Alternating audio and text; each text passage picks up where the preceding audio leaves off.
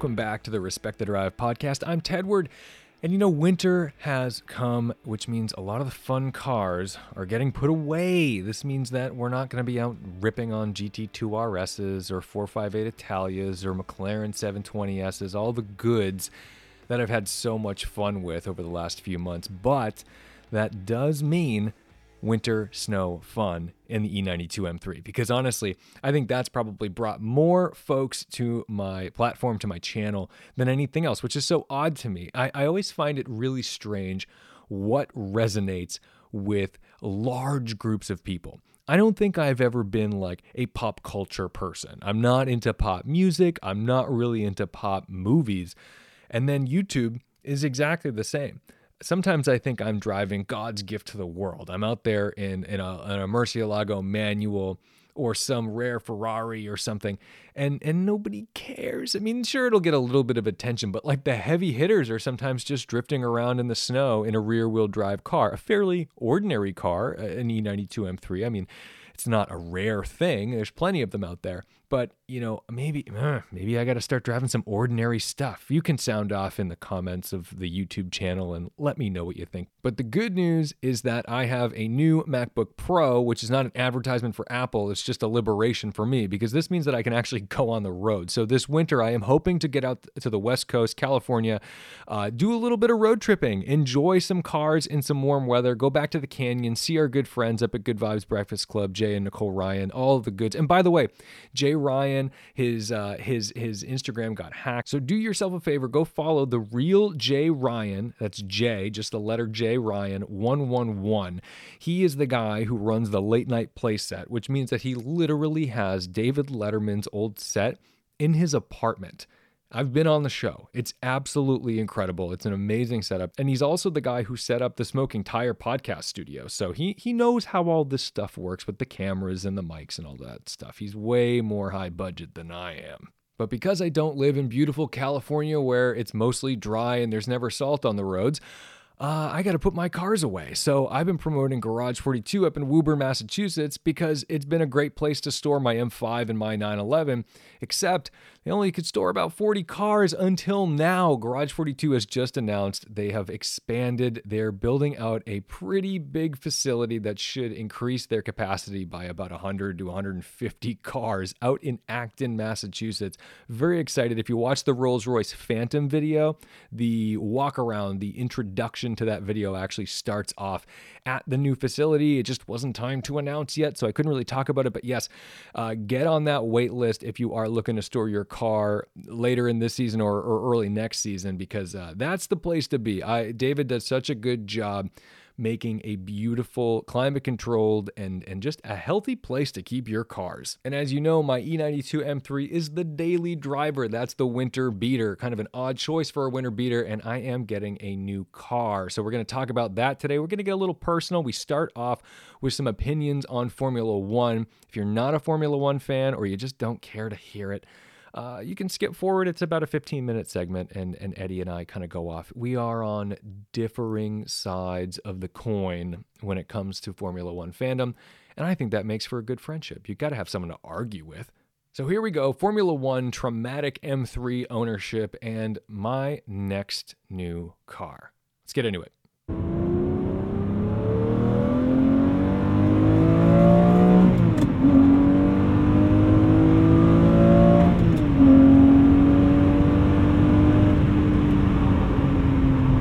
For another consecutive episode, you're getting sick of him, but here he is, Eddie Siegel, your favorite front-wheel drive racing driver / bullshit Max Verstappen fan. Oh my God. You went there already? I think we're going to start it with Formula One because I'm a new fan. I'm new to the sport. This is my first season with Formula One that I actually know what's going on. Like, I've watched races before, but this is really the first time that I've dug my heels in and been like, I'm going to learn, damn it.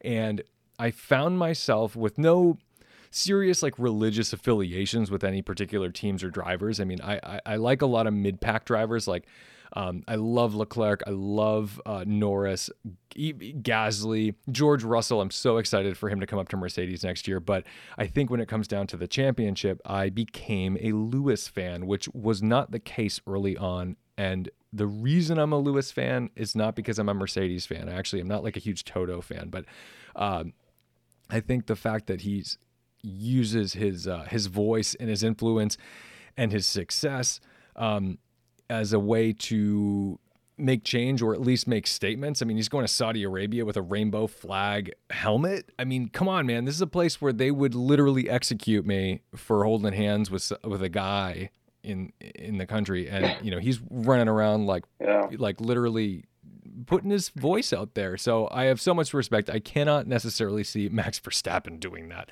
And I always found Max to just be so immature, and he is, because he's a baby. He's 24 years old, but he's not my guy. I respect him as a driver. I think he's way aggressive, but he's so fucking whiny all the time. So that's why Lewis is my dude, and I think he's a class act. But I think we got to talk about the call, and it really all came down to the end of the race, because before we get into the end of the race, do you have any thoughts about the pass? Was it lap 4 or something like that, where there was an incident with Max lunging in, and then Lewis goes off and maintains his lead, and they left it?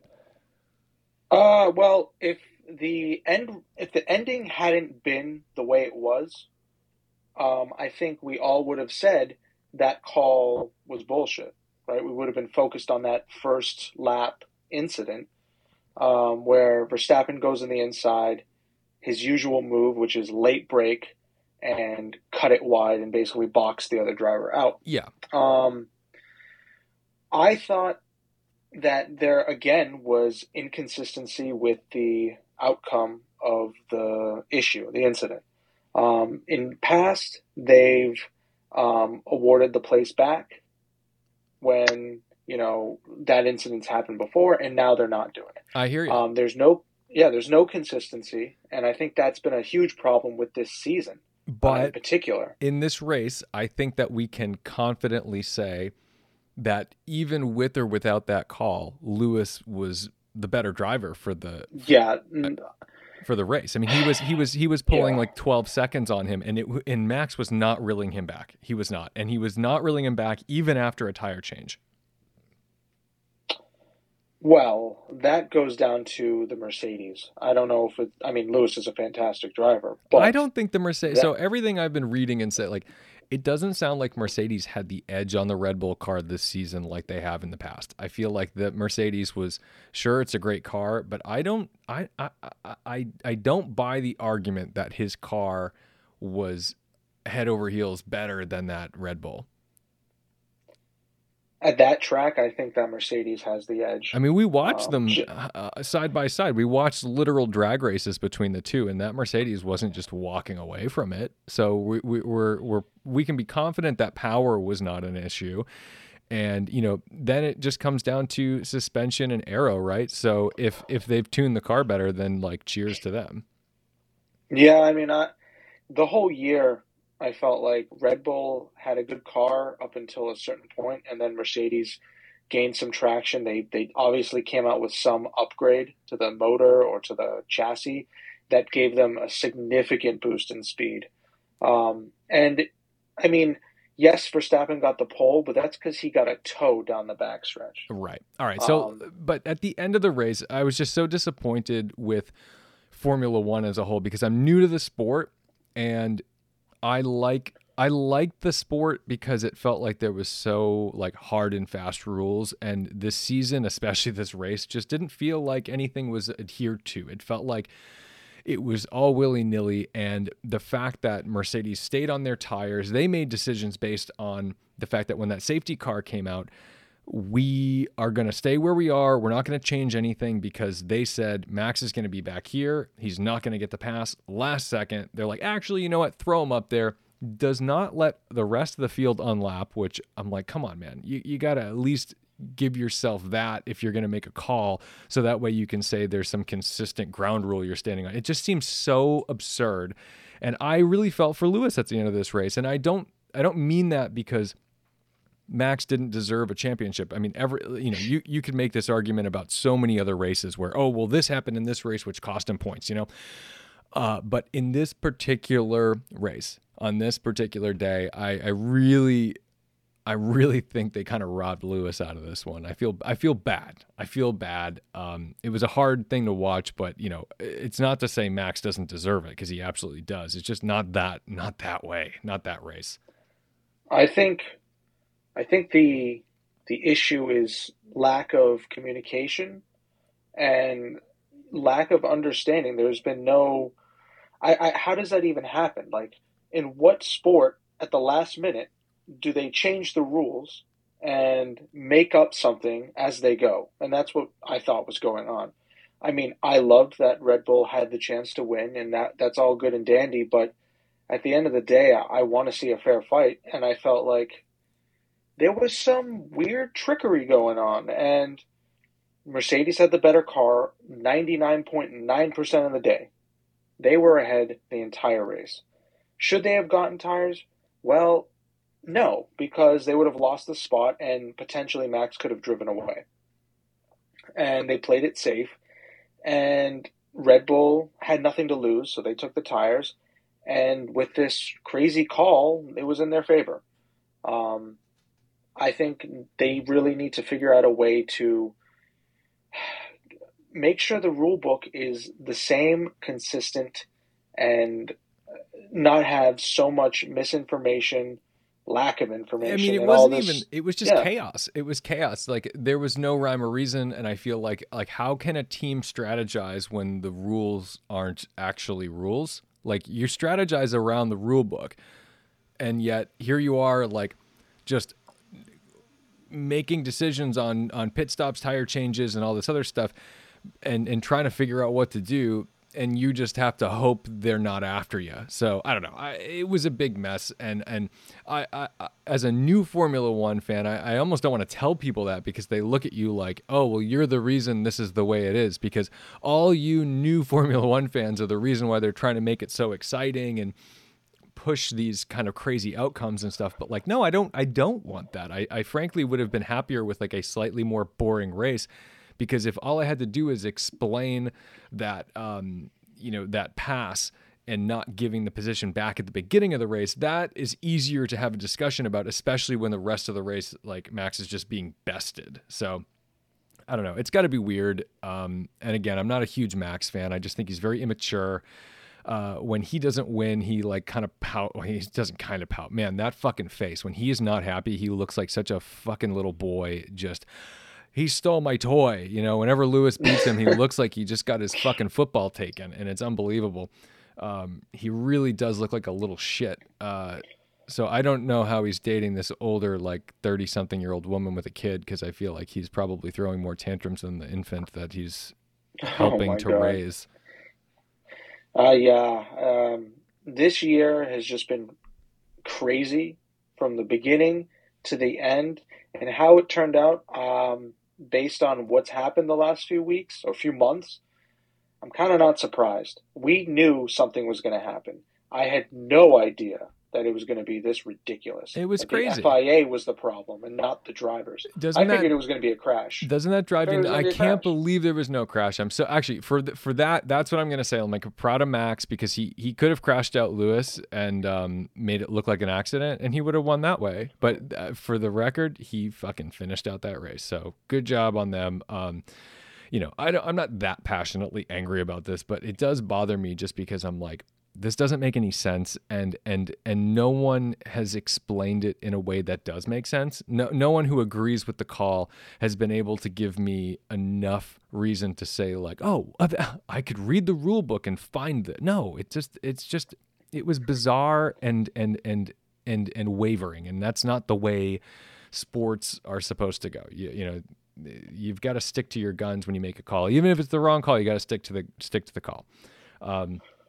Anyway, so I'm looking forward to the next season. That should be fun. Good on Lewis for holding his head up high for the most part at the end of it.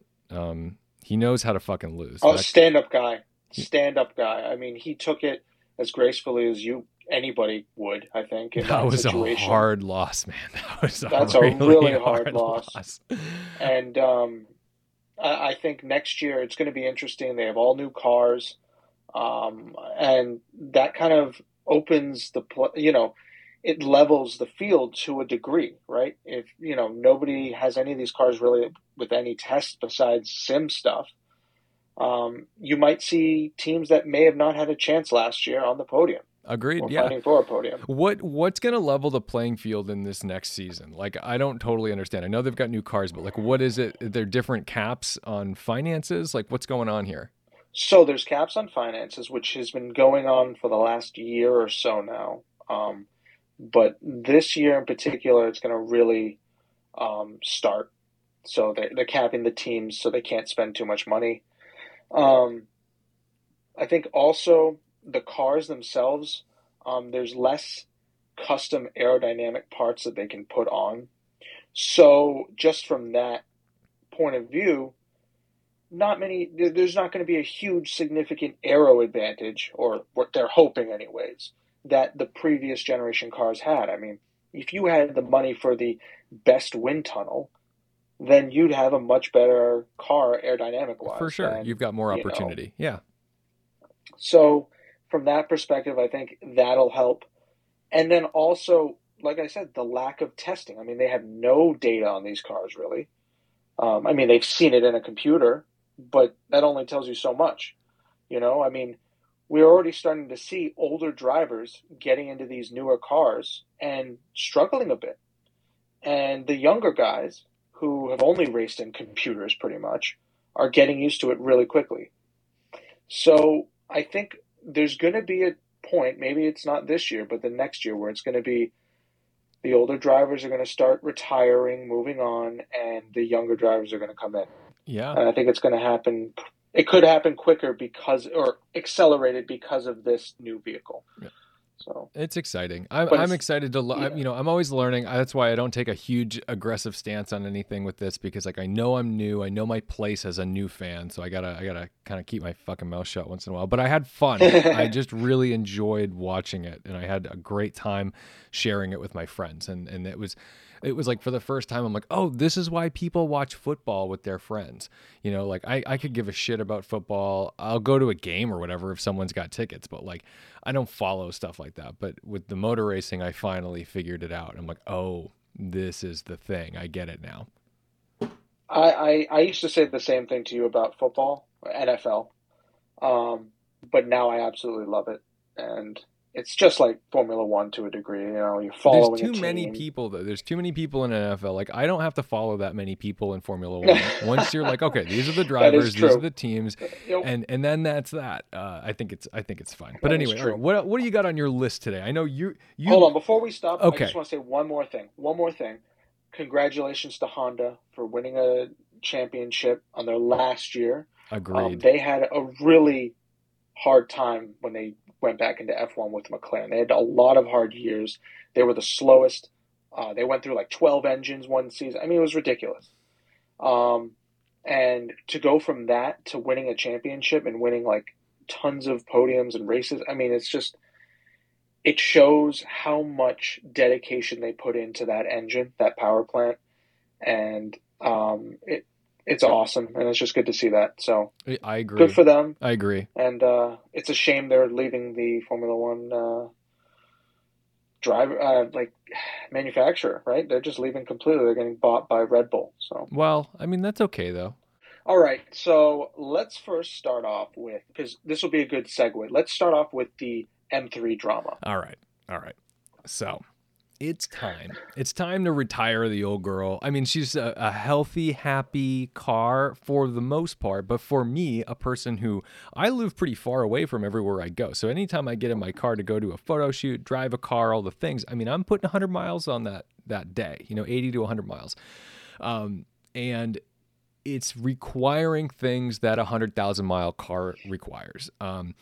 And it's just starting to add up to a point where I'm like, I can't have this much downtime with my daily driver. I need a daily driver that I can reliably trust and afford and not have to panic about things. But I never panicked with this car in the past because everything that ever went wrong with it was very predictable and was very easy to diagnose. But this last like 2 months, man, really changed my tune on this car because I had electrical issues that drove me up a wall. I don't mind if a throttle actuator goes, because you're like, well, I replace it and it works. I know what to do. I had the oil level sensor die on this car, and I've had that happen before, and I've replaced it and it worked. 3,000 miles later, I'm driving Ricky home from the 4th of July party up in New Hampshire. I drop him off at the house, and I remember this vividly because you have a finicky car when you go to drop someone off and you think, you know what, I'm going to leave it running. Nothing's wrong with it. So I think I'm just going to let it idle while we pull his bags out of it. Like, don't reset anything. It's good. But then, we were talking for a little while. I'm like, I'm going to stop. I'm going to cut the engine because we're going to be here for 20 minutes. So I cut the engine, go back out to the car, turn it on, immediately a check engine light. I'm like, what the fuck, man? And there it is. Oil level sensor can't be read. I checked the codes, and I'm like, what? This doesn't make any sense. I just replaced this sensor. There's no way the sensor died again. So at this point, you got to remember an oil level sensor is in the bottom of your oil pan. So if you're going to replace it, you're putting a gaping hole in your oil pan, like you're doing an oil change. And on some cars, not a huge deal. On this car, it's a 9-liter oil pan, and it's like $160 for oil. So I'm like, I'm just gonna wait. I know I put the right amount of oil in it. I'm gonna run through the next like 2,000 or 3,000 miles, and then I'll change it. So I do get FCP Euro to send me another sensor, and I put the new one in. Nothing changes. But what I'm noticing is there's another code there. Actually, 2 other codes. One is the secondary air system MAF sensor, which I have replaced, but maybe 30 or 40,000 miles ago. So that one, I'm like, okay, that might die. And then an alternator communication error, which I'm like dumbfounded because I'm thinking to myself, well, everyone I've ever heard of having that issue, if you go on a forum and say like, oh, I got this code, their cars are all dead. Their headlights wear out the battery and then they die because the alternator is not charging, like it's broken. And I drove around like this for months, okay? And finally, I'm getting to a point where I'm like, I need an inspection sticker. In the state of Massachusetts, you have to get like a safety and emissions inspection sticker. And one of the rules is that if your car is less than 15 years old, you can absolutely not have a check engine light on. Like you cannot, instant fail. Now my car is going to fail because I can't read the fucking oil level because BMW decided to make that a prominent feature. So that way, if your oil level isn't being read, you can't, you get a check engine light. So great. Thank you, Munich, Bavarian engineers, for giving me a car that doesn't have a dipstick because that was a better option. I mean, this is ridiculous. So anyway, I send the car down to Jake, and I'm also getting a vibration. So now I've got all this shit going on. I've got a MAF sensor. I've got the alternator communication. I've got the oil level sensor, and I've got a vibration that's like worrying me, that I'm like, I don't know what's going on here. So I give it to Jake, and Jake's like, okay, vibration, you need a new drive shaft. The U-joint is fucked.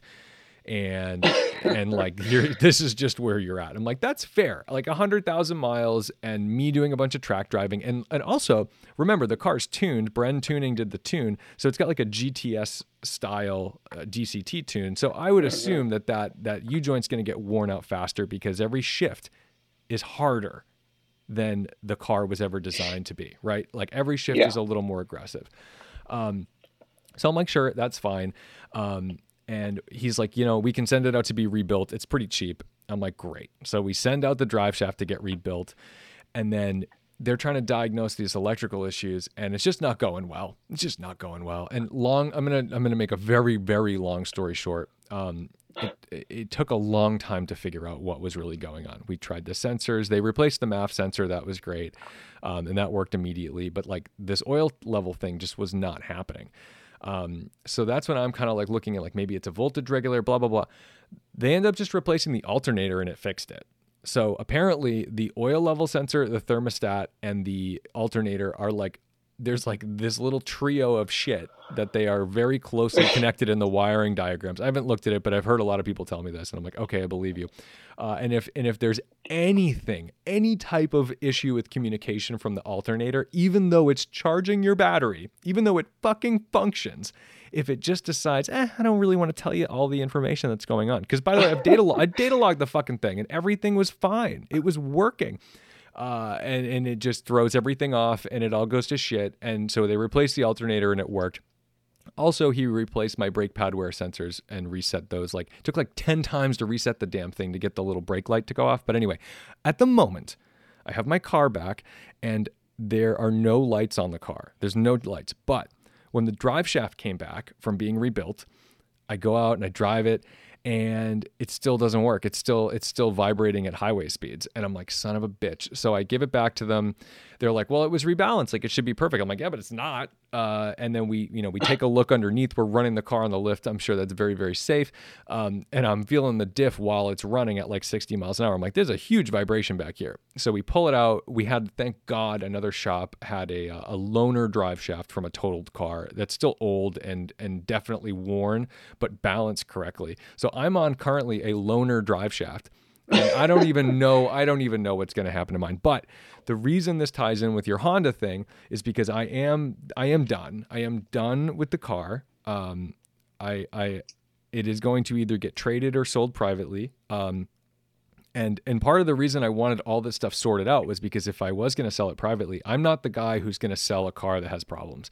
I want this thing to be sorted, and I want it to be up to par, and I don't want to sell it to some 19-year-old kid who's like, oh yeah, no, that's fine, I'll figure it.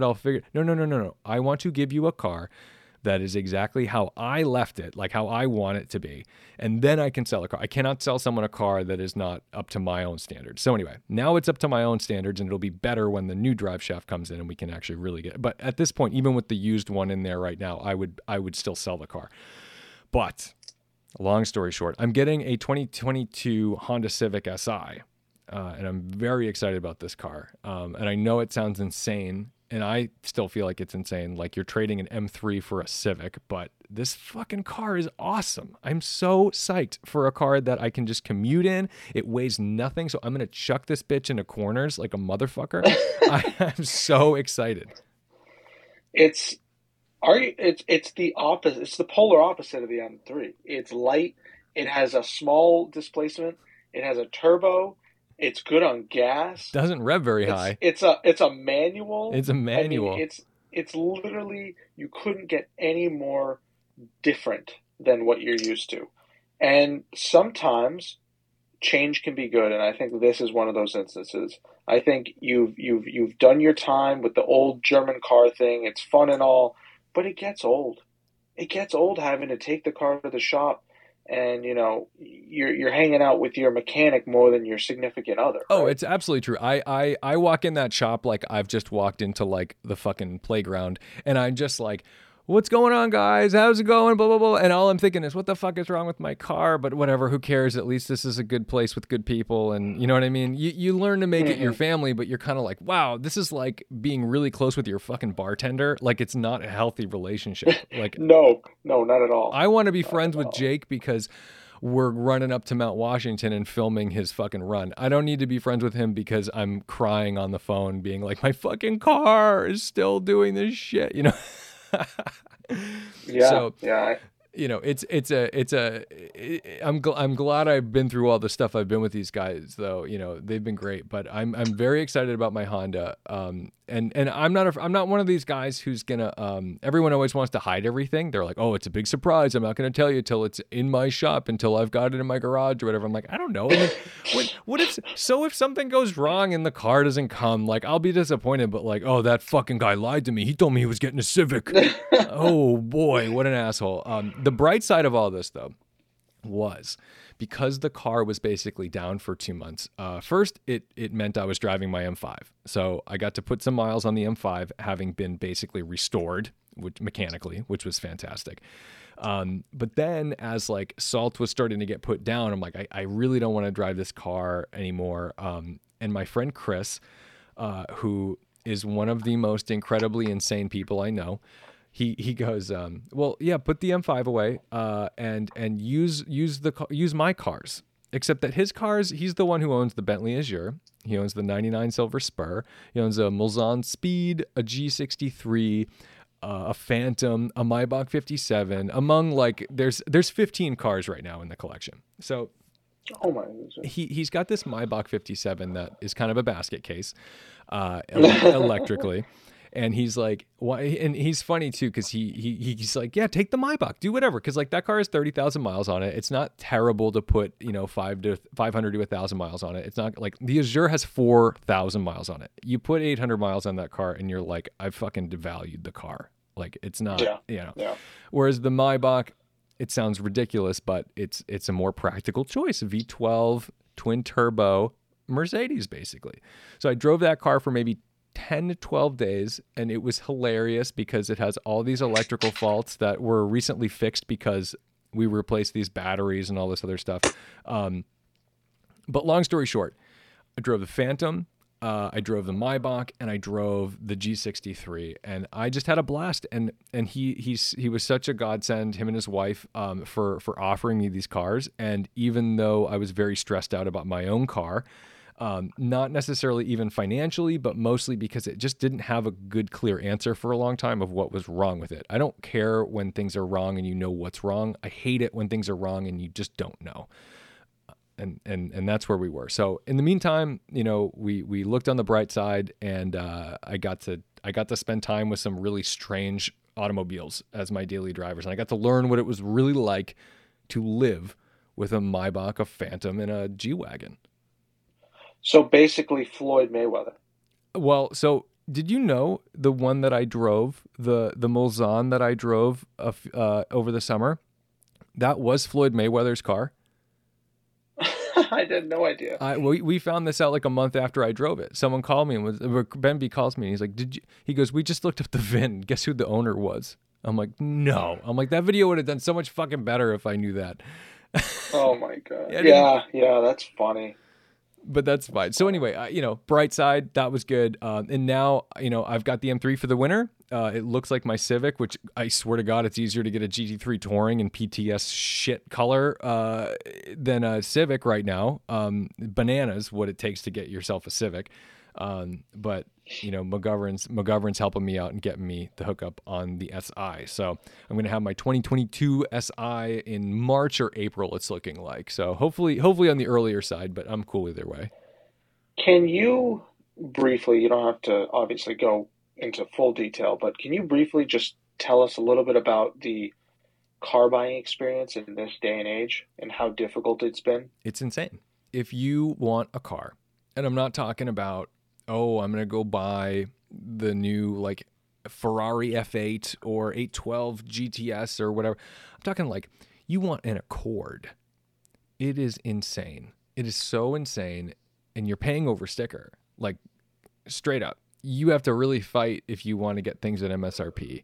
And you're not, it's not like getting like a limited Type R where you're going to spend like 70 grand on a car that should be 45. But you will, I think most people comfortably spend 3,000 to 5,000 over sticker right now on cars that you used to be able to negotiate below MSRP. You used to be able to go into a dealer and take, the brand new Pathfinder. Let's say it's $42,000. You could walk away for it with 39, or, trade in your car for a especially good deal, and the net works out in your favor. It's just not the case right now. It's pretty wild. So you've got to wheel and deal. You've got to know what you want, and you've got to know where to concede, because I'm telling you at this point, like, I got really lucky because it looks like I've been able to choose my color. I wasn't even expecting that. So wow, it's nuts. So God bless if you are out there trying to buy yourself a normal ass car right now, because it's fucking hard. And it's really hard to stomach. It's one thing if you're buying like a Boxster Spider and you're going to pay 10 or 15 over, because that you could turn around and sell it for 50 grand more on the day you bought it. So maybe maybe the price was higher, but the value's there. When you're talking about like a normal ass car, it's really hard to stomach paying 5 to 10 over on a car that's like 30 grand. Yeah, imagine doing it on a used car. It's so bad. So, it's so bad. Yeah, it's So difficult. bad. It's difficult, but this is also my first new car, so I'm like, of course I decide that I need a house and a car in like literally the worst possible economy ever. Like, I'm going to buy $1 million house, and it's going to be a piece of shit. I'm not buying $1 million house. I don't have $1 million for a house. Someone once told me it's never a good time to buy a car, and it's never a good time to buy a house. And that was before the pandemic. Yeah. Yeah. They were like, oh shit, I guess it was a good time. Exactly. Yeah, I mean, I think it's good if you're selling the market, right? Yeah, but It's the thing is, good. if you're It's good if you've selling, got you have to buy, right? exactly. So before you think, oh, well, I can, sell my car for what I paid for it 2 years ago. Yeah, but then you're screwed, little buddy, because guess what? Everything you want is 10% more, Uh-huh. Yeah, and you exactly. can't even find it. So good Exactly. luck. I know So my friends at a Porsche dealership. So what's going on right now with the supply chain? Because obviously, like microchip shortage has been like the big thing, right? What they've started doing is they've started delivering cars to dealerships without certain functions. So they just deliver the cars and they're not finished, and then like the techs have to go in and like install things. So like the cars will come and they will run, but there are things that don't work on the car like at all. Like so the car can back off a truck, but it cannot maybe the windows don't roll down or like weird things like don't function because they don't have certain computers in them. And then they just wait once they get inventory, they're going to send them out and then they'll be dealer installed. So that's how they're going about things. Yeah. Which ooh, I don't love. so I don't love. so you buy your GT3, and then Timmy Turner down in good old garage number 7 puts in your navigation system, Basically, yeah. and just by accidentally just scratches the shit out of the leather of the Oh dashboard as man. he just puts it in your brand new car. Can you imagine? So that's where we're at. And you will just have to suck it up and say thank you. Yeah, because at least you got one. And then pay him 10 grand over. It sucks, man. Uh, So yeah, I it's definitely just feel for anybody buying a new car, but there are good cars happening. I'm really excited about the BRZ. That was on my list, but I just, one of the reasons I want the Civic isn't because it's the best of the best. It's because it's not. I want reasons to pick up the keys to my 911. I want reasons to pick up the keys to my M5. And if I buy a BRZ, it doesn't give me much reason to pick up the keys to the 911 because that's a fun sporty car as well. But at least having the M3 through the winter, like everybody, like a lot of people came to my channel from winter snow videos with the M3. And yeah. honestly, financially losing this car in the winter would suck. So I'm kind of glad I've got it. Yeah, you can always borrow the Maybach again. That's true. That's true. We got to drift the luxury liner, which, yeah, that one just went in and, oh my God, the bills on that thing. Holy shit. I can't imagine having to like sustain a collection of Rolls Royces, Maybachs, Bentleys. It's outrageous. You go in and you get literally a $50,000 bill on a car that runs. Like if someone So if Jake sent me a $50,000 bill, it's because I brought him a flipped M3 that the rod bearings went on as it was rolling. Like to me, that's what a you gave him $50,000 bill. scraps. Yeah, You yeah. didn't even give him a car. You gave him bits of Yeah, a car. I said I would like you to build an M3, then then I'd give him $50,000 and I would end up with one. So it's always wild when you have a functional vehicle that has some quirks and weird things, and then you still get a $50,000 bill out of it. It's insane.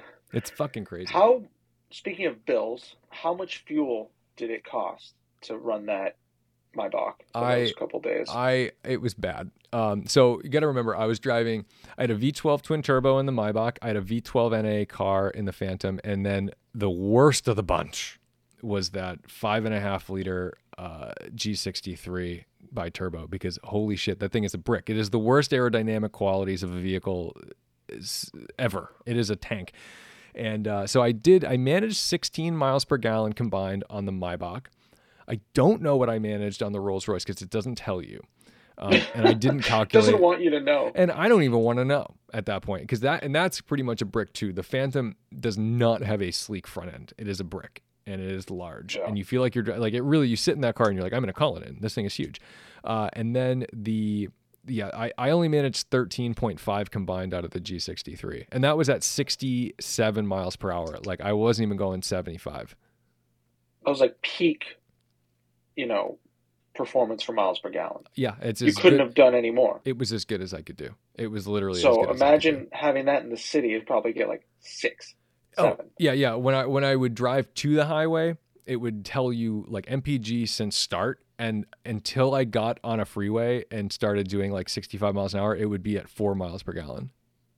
Oh, But the Maybach, that's yeah, and they're all horrible. have big tanks too. So when you fill these things, you're like, you're putting like 27, 28 gallons in these things.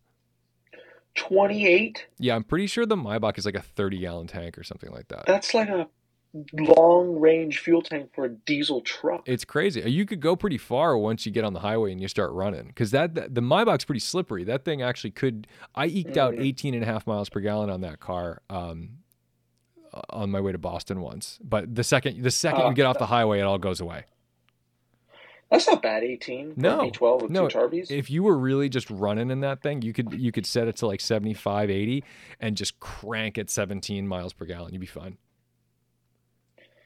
Wow. Well, it was probably nice to live like a baller or drive like a baller for a couple weeks, but I think when you know that you have something that has severe electrical issues, like the screen being upside down and just weird things going on, So I learned a lot it, about it these cars, because what happens is there's two batteries. So you have a battery that does like the main functions of the car, which is like to power all of the coils and to power mhm. like actual engine functions, right?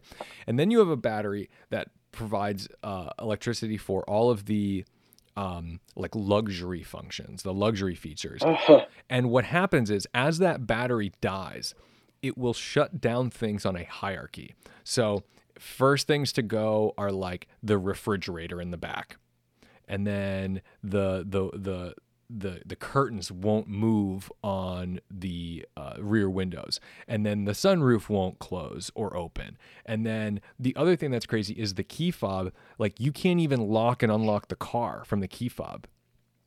So, like, the first time I took the car, I took it somewhere and I went to lock it and the car wouldn't lock. I couldn't get the trunk to open either, because that's electric. So like all of these weird things, and if you want things to work, like if I wanted to get into the trunk, I had to actually like run the car. So that way the alternator was providing enough power to actually open the trunk. Like, crazy shit happens, and you start to learn like what's going on and what shuts down when. But if you get a good highway run in, it'll charge the battery up enough to be able to run some certain things. And it's just really wild. The Rolls Royces and Bentleys are very similar. The Phaeton's the same way too. The way like they shut down things in a hierarchy. I'm starting to think now, hearing all of these stories, that you're the problem. Because every time you get inside a German car, electrical issues happen, and usually it's battery related. I thought it was Alternators. I thought it was so funny because and Chris is the best, because not only does he give me a Maybach, he calls me on my way home with it, and he goes, "Tom, I can't believe I shouldn't have given you the car." I'm like, "No, no, no, I'll bring it back." He goes, "No, no, no, no. I mean, because it might leave you stranded. I feel really bad. And just remember, if anything happens anywhere you are, just call me and I will show up with the Wraith, and you can have that for as long as you need it, and I'll take the Maybach and tow it wherever it needs to go." And I'm like, "Chris, this is the most insane loaner experience I've ever had." Meanwhile, I keep telling people like, "Oh, why are you driving this Maybach?" I'm like, "Oh, well, my car's at Wow Motorsport, so I'm driving this." So I think I accidentally convinced people that Jake has a loaner Maybach 57 that he's giving people at Wow Motorsport. That'd be a great loaner. I was like, holy shit. But yeah, so I mean, I couldn't have asked for better friends and situations for what was going on. Because honestly, I would have taken a fucking Kia Rio. Honestly, it would have been better if I had a Kia Rio, because there's nothing more stressful than having someone else's like expensive luxury liner, because you're like, I can't park it anywhere. I don't want like anyone to breathe on it wrong. You're trying to take care of it. You drive. I drive so fucking cautiously with these things. Like, the Phantom was terrifying. I felt like the Maybach, if that got totaled, he would have probably thanked me, because it would have saved him from having to put money into it. The Phantom, though, that's like his baby, and I only kept that car for, you saw that car. Oh yeah, I only kept it for like beautiful. I kept it for like 2 or 3 days, and I'm like, get me out of this thing. Like, I was too stressed out. This car is too nice. I'm like, I got to bring this thing back. Dude, I that car just has this presence that the Maybach could never achieve. You get next to the Rolls Royce, you know that this thing is absolutely beautiful, and it's expensive. The I mean, chassis it's like is a bananas, and the ride quality. It's like, it's so upper level. It's so like just a totally different echelon than the Maybach, but the luxury features in the Maybach are objectively nicer. Like it's a nicer cabin for a passenger. Well, I mean, it's just like Korean cars and Japanese I cars, right? guess you're It's right. always like they always have all the tech, but you still want the S class. It's You true. don't want the Genesis or whatever it's called now. I guess it's worth Um, sacrificing the heated and cooled seats with a refrigerator in the back of the Maybach for coach doors with an umbrella that pops out of the door. I mean, my whole I always wondered. I mean, who? I mean, I like to drive, so why the hell would I buy a car that you're supposed to be driven in? I guess, but I mean, yeah, I guess you're right. I mean, the Phantom, it's funny because the Phantom is the car you're supposed to be driven in, but it's the more fun car to drive, not because it handles better, because the Maybach objectively is a more like, chuck it into a corner and experience the Mercedes-ness. Hmm. But the Phantom, it's just so different. Like, there's nothing that drives like this. It really is a unique experience. And you know how I like weird shit. So the weirder, the Oh better. yeah, I thought it was like on a truck chassis. It was so high off the ground. It I looks mean, like it's it. so big. It looks It's like it. so big. And it wasn't shared with It's anything else. That chassis was its own thing. that's crazy. Like the Wraith Yeah, it is was a really 7 funny. Series. We went to lunch and David's there in his Ferrari, Tom's there in this Rolls Royce Phantom, and I show up in my beater Infinity, like smoking itself into the parking lot. And we're talking for a while. I'm like, oh, let's go get food, and everybody looks at me and they're like, oh, can you drive? And I'm like, sure, I'm sure, like, I have no problem taking. I'm not parking a Phantom in the center of Concord. Yeah, That thing's gonna get hit. Some soccer mom in her new Audi is gonna back into it. And I'm gonna have a heart attack. yeah, it was really funny. So that's the It's thing. funny. This is why I'm so excited about my Honda because I'm gonna park it anywhere and I'm not gonna give a shit. I mean, I'm still gonna care about it, but like, I'm so excited to own a car that's like a sub $30,000 car that has a warranty that just runs, and I have to do oil changes, and it probably takes like 4.8 liters. Yeah, I mean, it's going to be nice for you because you'll be like, oh man, I got to do brakes, and it'll cost the same amount for all four than it probably costs one front rotoring So speaking caliper of brakes, potentially. one of the reasons I do like what you just said. That's very exciting to me, except that I'm also still very excited about the new Type R because that's going to have the nice Brembos and the fun stuff that the current Type R has, but probably upgraded and better. What are you you're a Type R time attack driver in your current car. What are you going to Yeah. do? I mean, when this car comes out, are you going to jump on it? Is this the next Eddie vehicle, or what's on your mind? Well, the pandemic's really changed my outlook on cars. Um, I need a new daily driver. There's no question about it. You've seen the car that I drive. It's a Yeah, the joke. Infinity is Um, that's no joke. Like we want to talk about like fucked up cars, like that car is over. It's done. I mean, your gas tank fell out. yeah, Like yeah. Well, that's not a euphemism. The gas tank fell out. yeah, yeah. Partially fell out. Partially. It didn't fully fall out, and I just kept going. Like it was What's held that on one side. sound? Yeah, I mean, it was the whole like charcoal canister, whatever that thing is, just dragging along. Can we just say that a gas tank can fall out of an Infinity and still not catch fire, but like a Lamborghini or McLaren can't fucking park for 10 minutes without lighting itself ablaze? So I just, good for Infinity.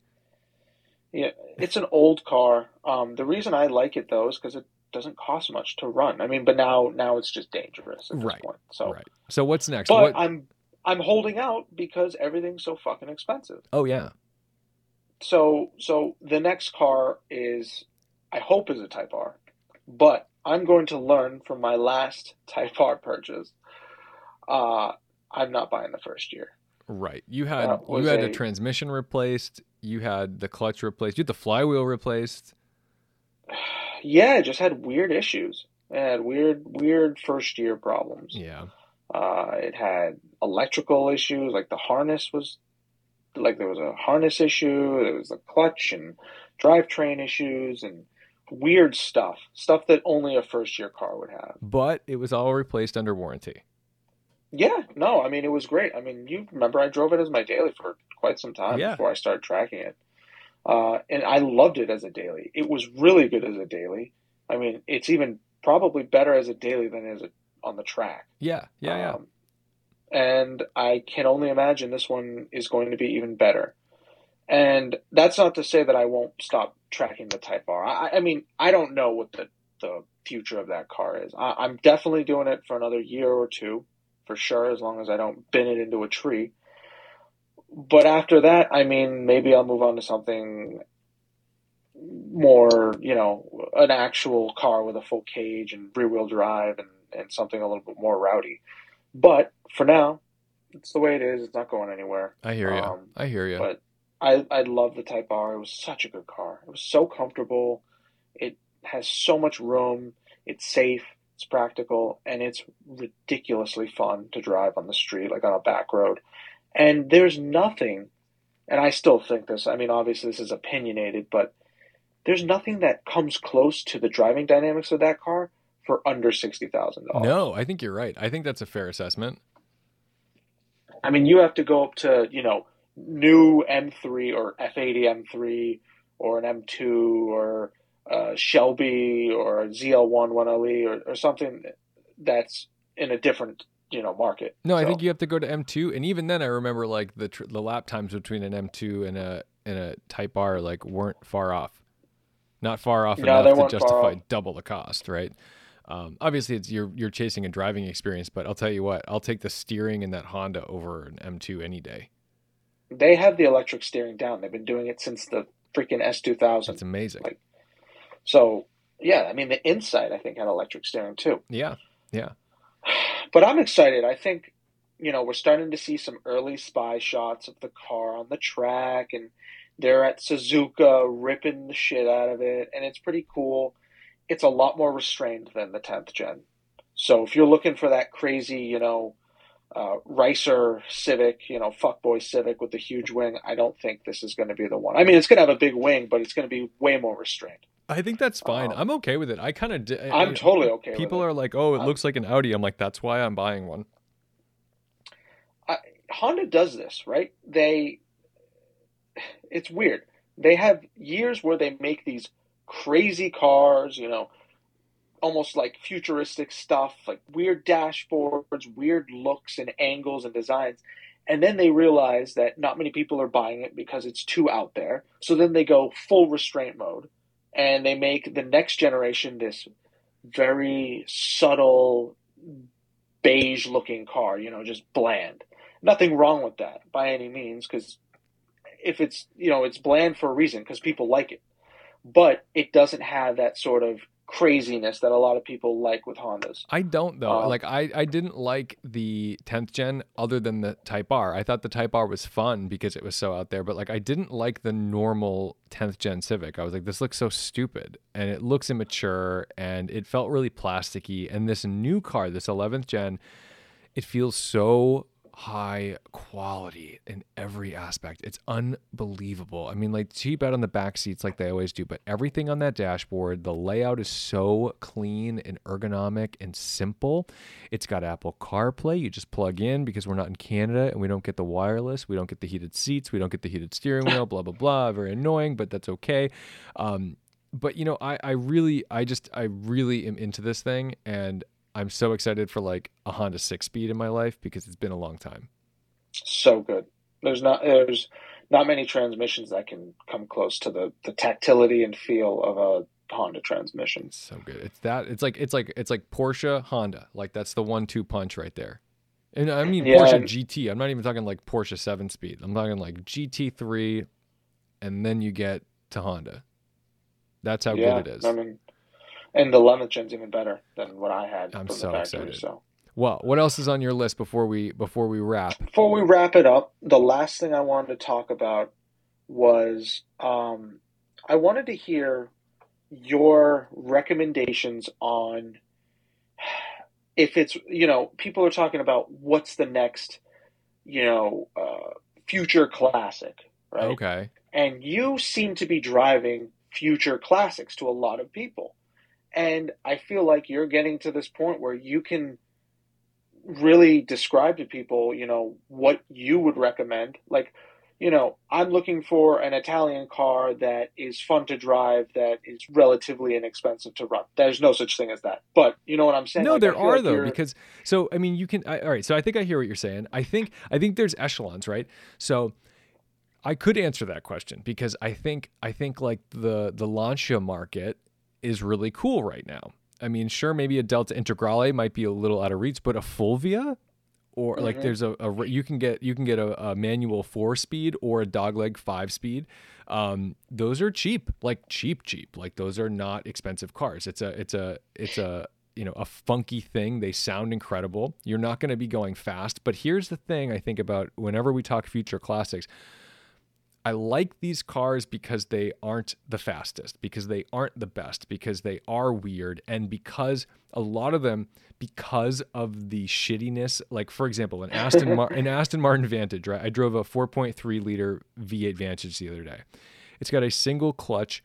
I think they called it a Touchtronic or something. 6 speed manual. It's a torque tube that goes to a transaxle, and this thing is a dog. I mean, like, holy shit. If you drove this in 2007, you'd be like, absolutely not. I'm not paying this much money for for a car with this transmission. But today, now you can get these things for under 50 grand, okay? Like a nice one for under 50 grand. And that transmission goes from being like the poor technology that doesn't compete with Ferrari to like this thing's hilarious. I love it. Like you start to bond with this crap, and it's the same goes for like a Murcielago manual. Like E-Gear comes along in what 2004, 2005. And this is a big deal because now you can get flappy paddles. You can imitate the Formula One drivers that you're watching, even though obviously Lamborghini and Formula One are not a thing, but still you get the idea. But it made those because the take rate of the manuals was very low.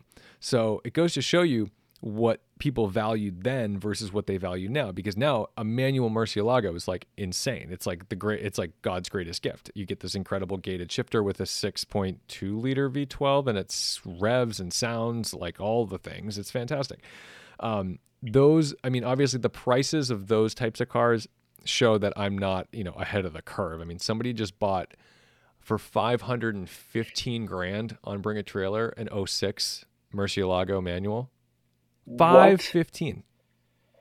Those were like I was, 130, like I was going to 140 say those not were long ago. 150. Okay, think about this. Like, so James Stradman, back in the day, the thing that launched his career, his channel, he bought that orange Gallardo manual, and I think he bought that car for under 100 or right at 100. Okay, and go try to find me a manual Gallardo for 100 grand right now. You're not going to find one. It doesn't exist. So I think what people need to do if they want to get like a future classic or something, what you need to do is you need to table all of the numbers. Okay, all the numbers go away. Don't worry about 0 to 60s. Don't worry about horsepower. Worry about experience. And if you can find a car that makes you smile, that makes you giggle, that all you want to do is rev the nuts off of it and get to the next gear and then downshift it and do it again, or drive some like dog of a single clutch gearbox that just is so silly that you kind of laugh with your friends while you're driving it, but it's still fun. Like those are the cars. I mean, an LFA does not have a good gearbox, okay? And guess what? Still worth $800,000. So those are the things you got to hunt for. Hunt for things that are kind of funny. Because again, LFA, not a fast car. Really, it's really not a fast car. I mean, by today's standards, it's not a fast car. Hmm. Go to a car show, and if something makes your heart pound and you don't notice anyone else giving a second glance, I think you just found the deal of the day. Yeah, no, you're absolutely right. When you and I go to car shows, we always look for like the oddball stuff. Aston Martin Lagonda, baby. Oh, yes, CRT TVs. Is there any words of wisdom you'd give to somebody that's looking to buy an luxurious German old car, even if it's an E90 M3 or E92? Oh, all right. So yeah, I mean, for if you're talking like Maybach or Phantom or things like that, my suggestion is make sure that if you buy a car for 50, expect to put 50 into it. Okay, or 100, expect to put Hmm. 100 into it. And if you're looking at, similarly with an M3 or a C63 or any of those types of like golden age NA German rivalry cars, make sure there's 10 grand sitting around. Like honestly, make sure you've got 10 grand that you can burn, and not like, oh, I bought a car, I have $40,000, I bought a car for 30 and I have 10 grand. Like, no. You need that 10 grand. That 10 grand saves your dog if it breaks a leg. Okay. You need like another 10 grand. You need the 10 grand that you pretend doesn't exist and you don't give a shit about. So just make sure you have 10 grand. I think that's the lesson. Just have 10 grand. Yeah, that's fine. You probably won't need all of it, but like you can get a lot done for 5 on an E92 M3. 5 goes a long way. 5 is throttle actuators, rod bearings, motor mounts, a bunch of bushings and an oil change, like you're probably okay in that department. So, but 10 make sure that when you get a warning light that you can't identify and your mechanic goes, you're still going to be okay. That's my advice. That's great advice, Tom. Or just buy a fucking Honda. Buy a Honda. Do what I did. Get rid of all the BMWs. Get rid of the problems. I think back to what you were saying. I mean, the driving experience is the same, if not better, on Hondas to a degree. Or feeling wise, I mean, obviously the car is probably not as good, but it gives me the same pleasure. So why would I choose the more expensive thing? Agreed. All right. And that's why I buy Kirkland vodka instead of Grey Goose. Let me tell you a story about this is the way to end it. Okay. I used to work in a factory that made Duracell battery labels. Okay. So I want to hear this. Our client was Duracell. So my job was I was the process engineer for the printing process. So we made giant rolls of battery labels, like huge fucking rolls. Like if this dropped on you, you wouldn't even be seen as a human. You would be a splattered thing on the floor. I'd be a watch battery. Well, we also made Kirkland battery labels. And wouldn't you know it, if you went to the Duracell factory to see them apply our product, there wasn't much of a change between the batteries they put the Duracell labels on and the Kirkland ones. So, God, I need to get sponsored by Costco. That's the stuff. Yeah, I feel like Kirkland tastes very similar to another expensive brand of vodka that might have an animal on it. Like a goose? Like a bird, exactly.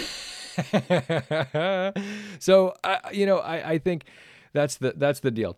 Buy a Honda, buy Kirkland. This is a very middle class podcast. And that's it for today. I hope you enjoyed it. I hope it's just some mindless conversation to enjoy.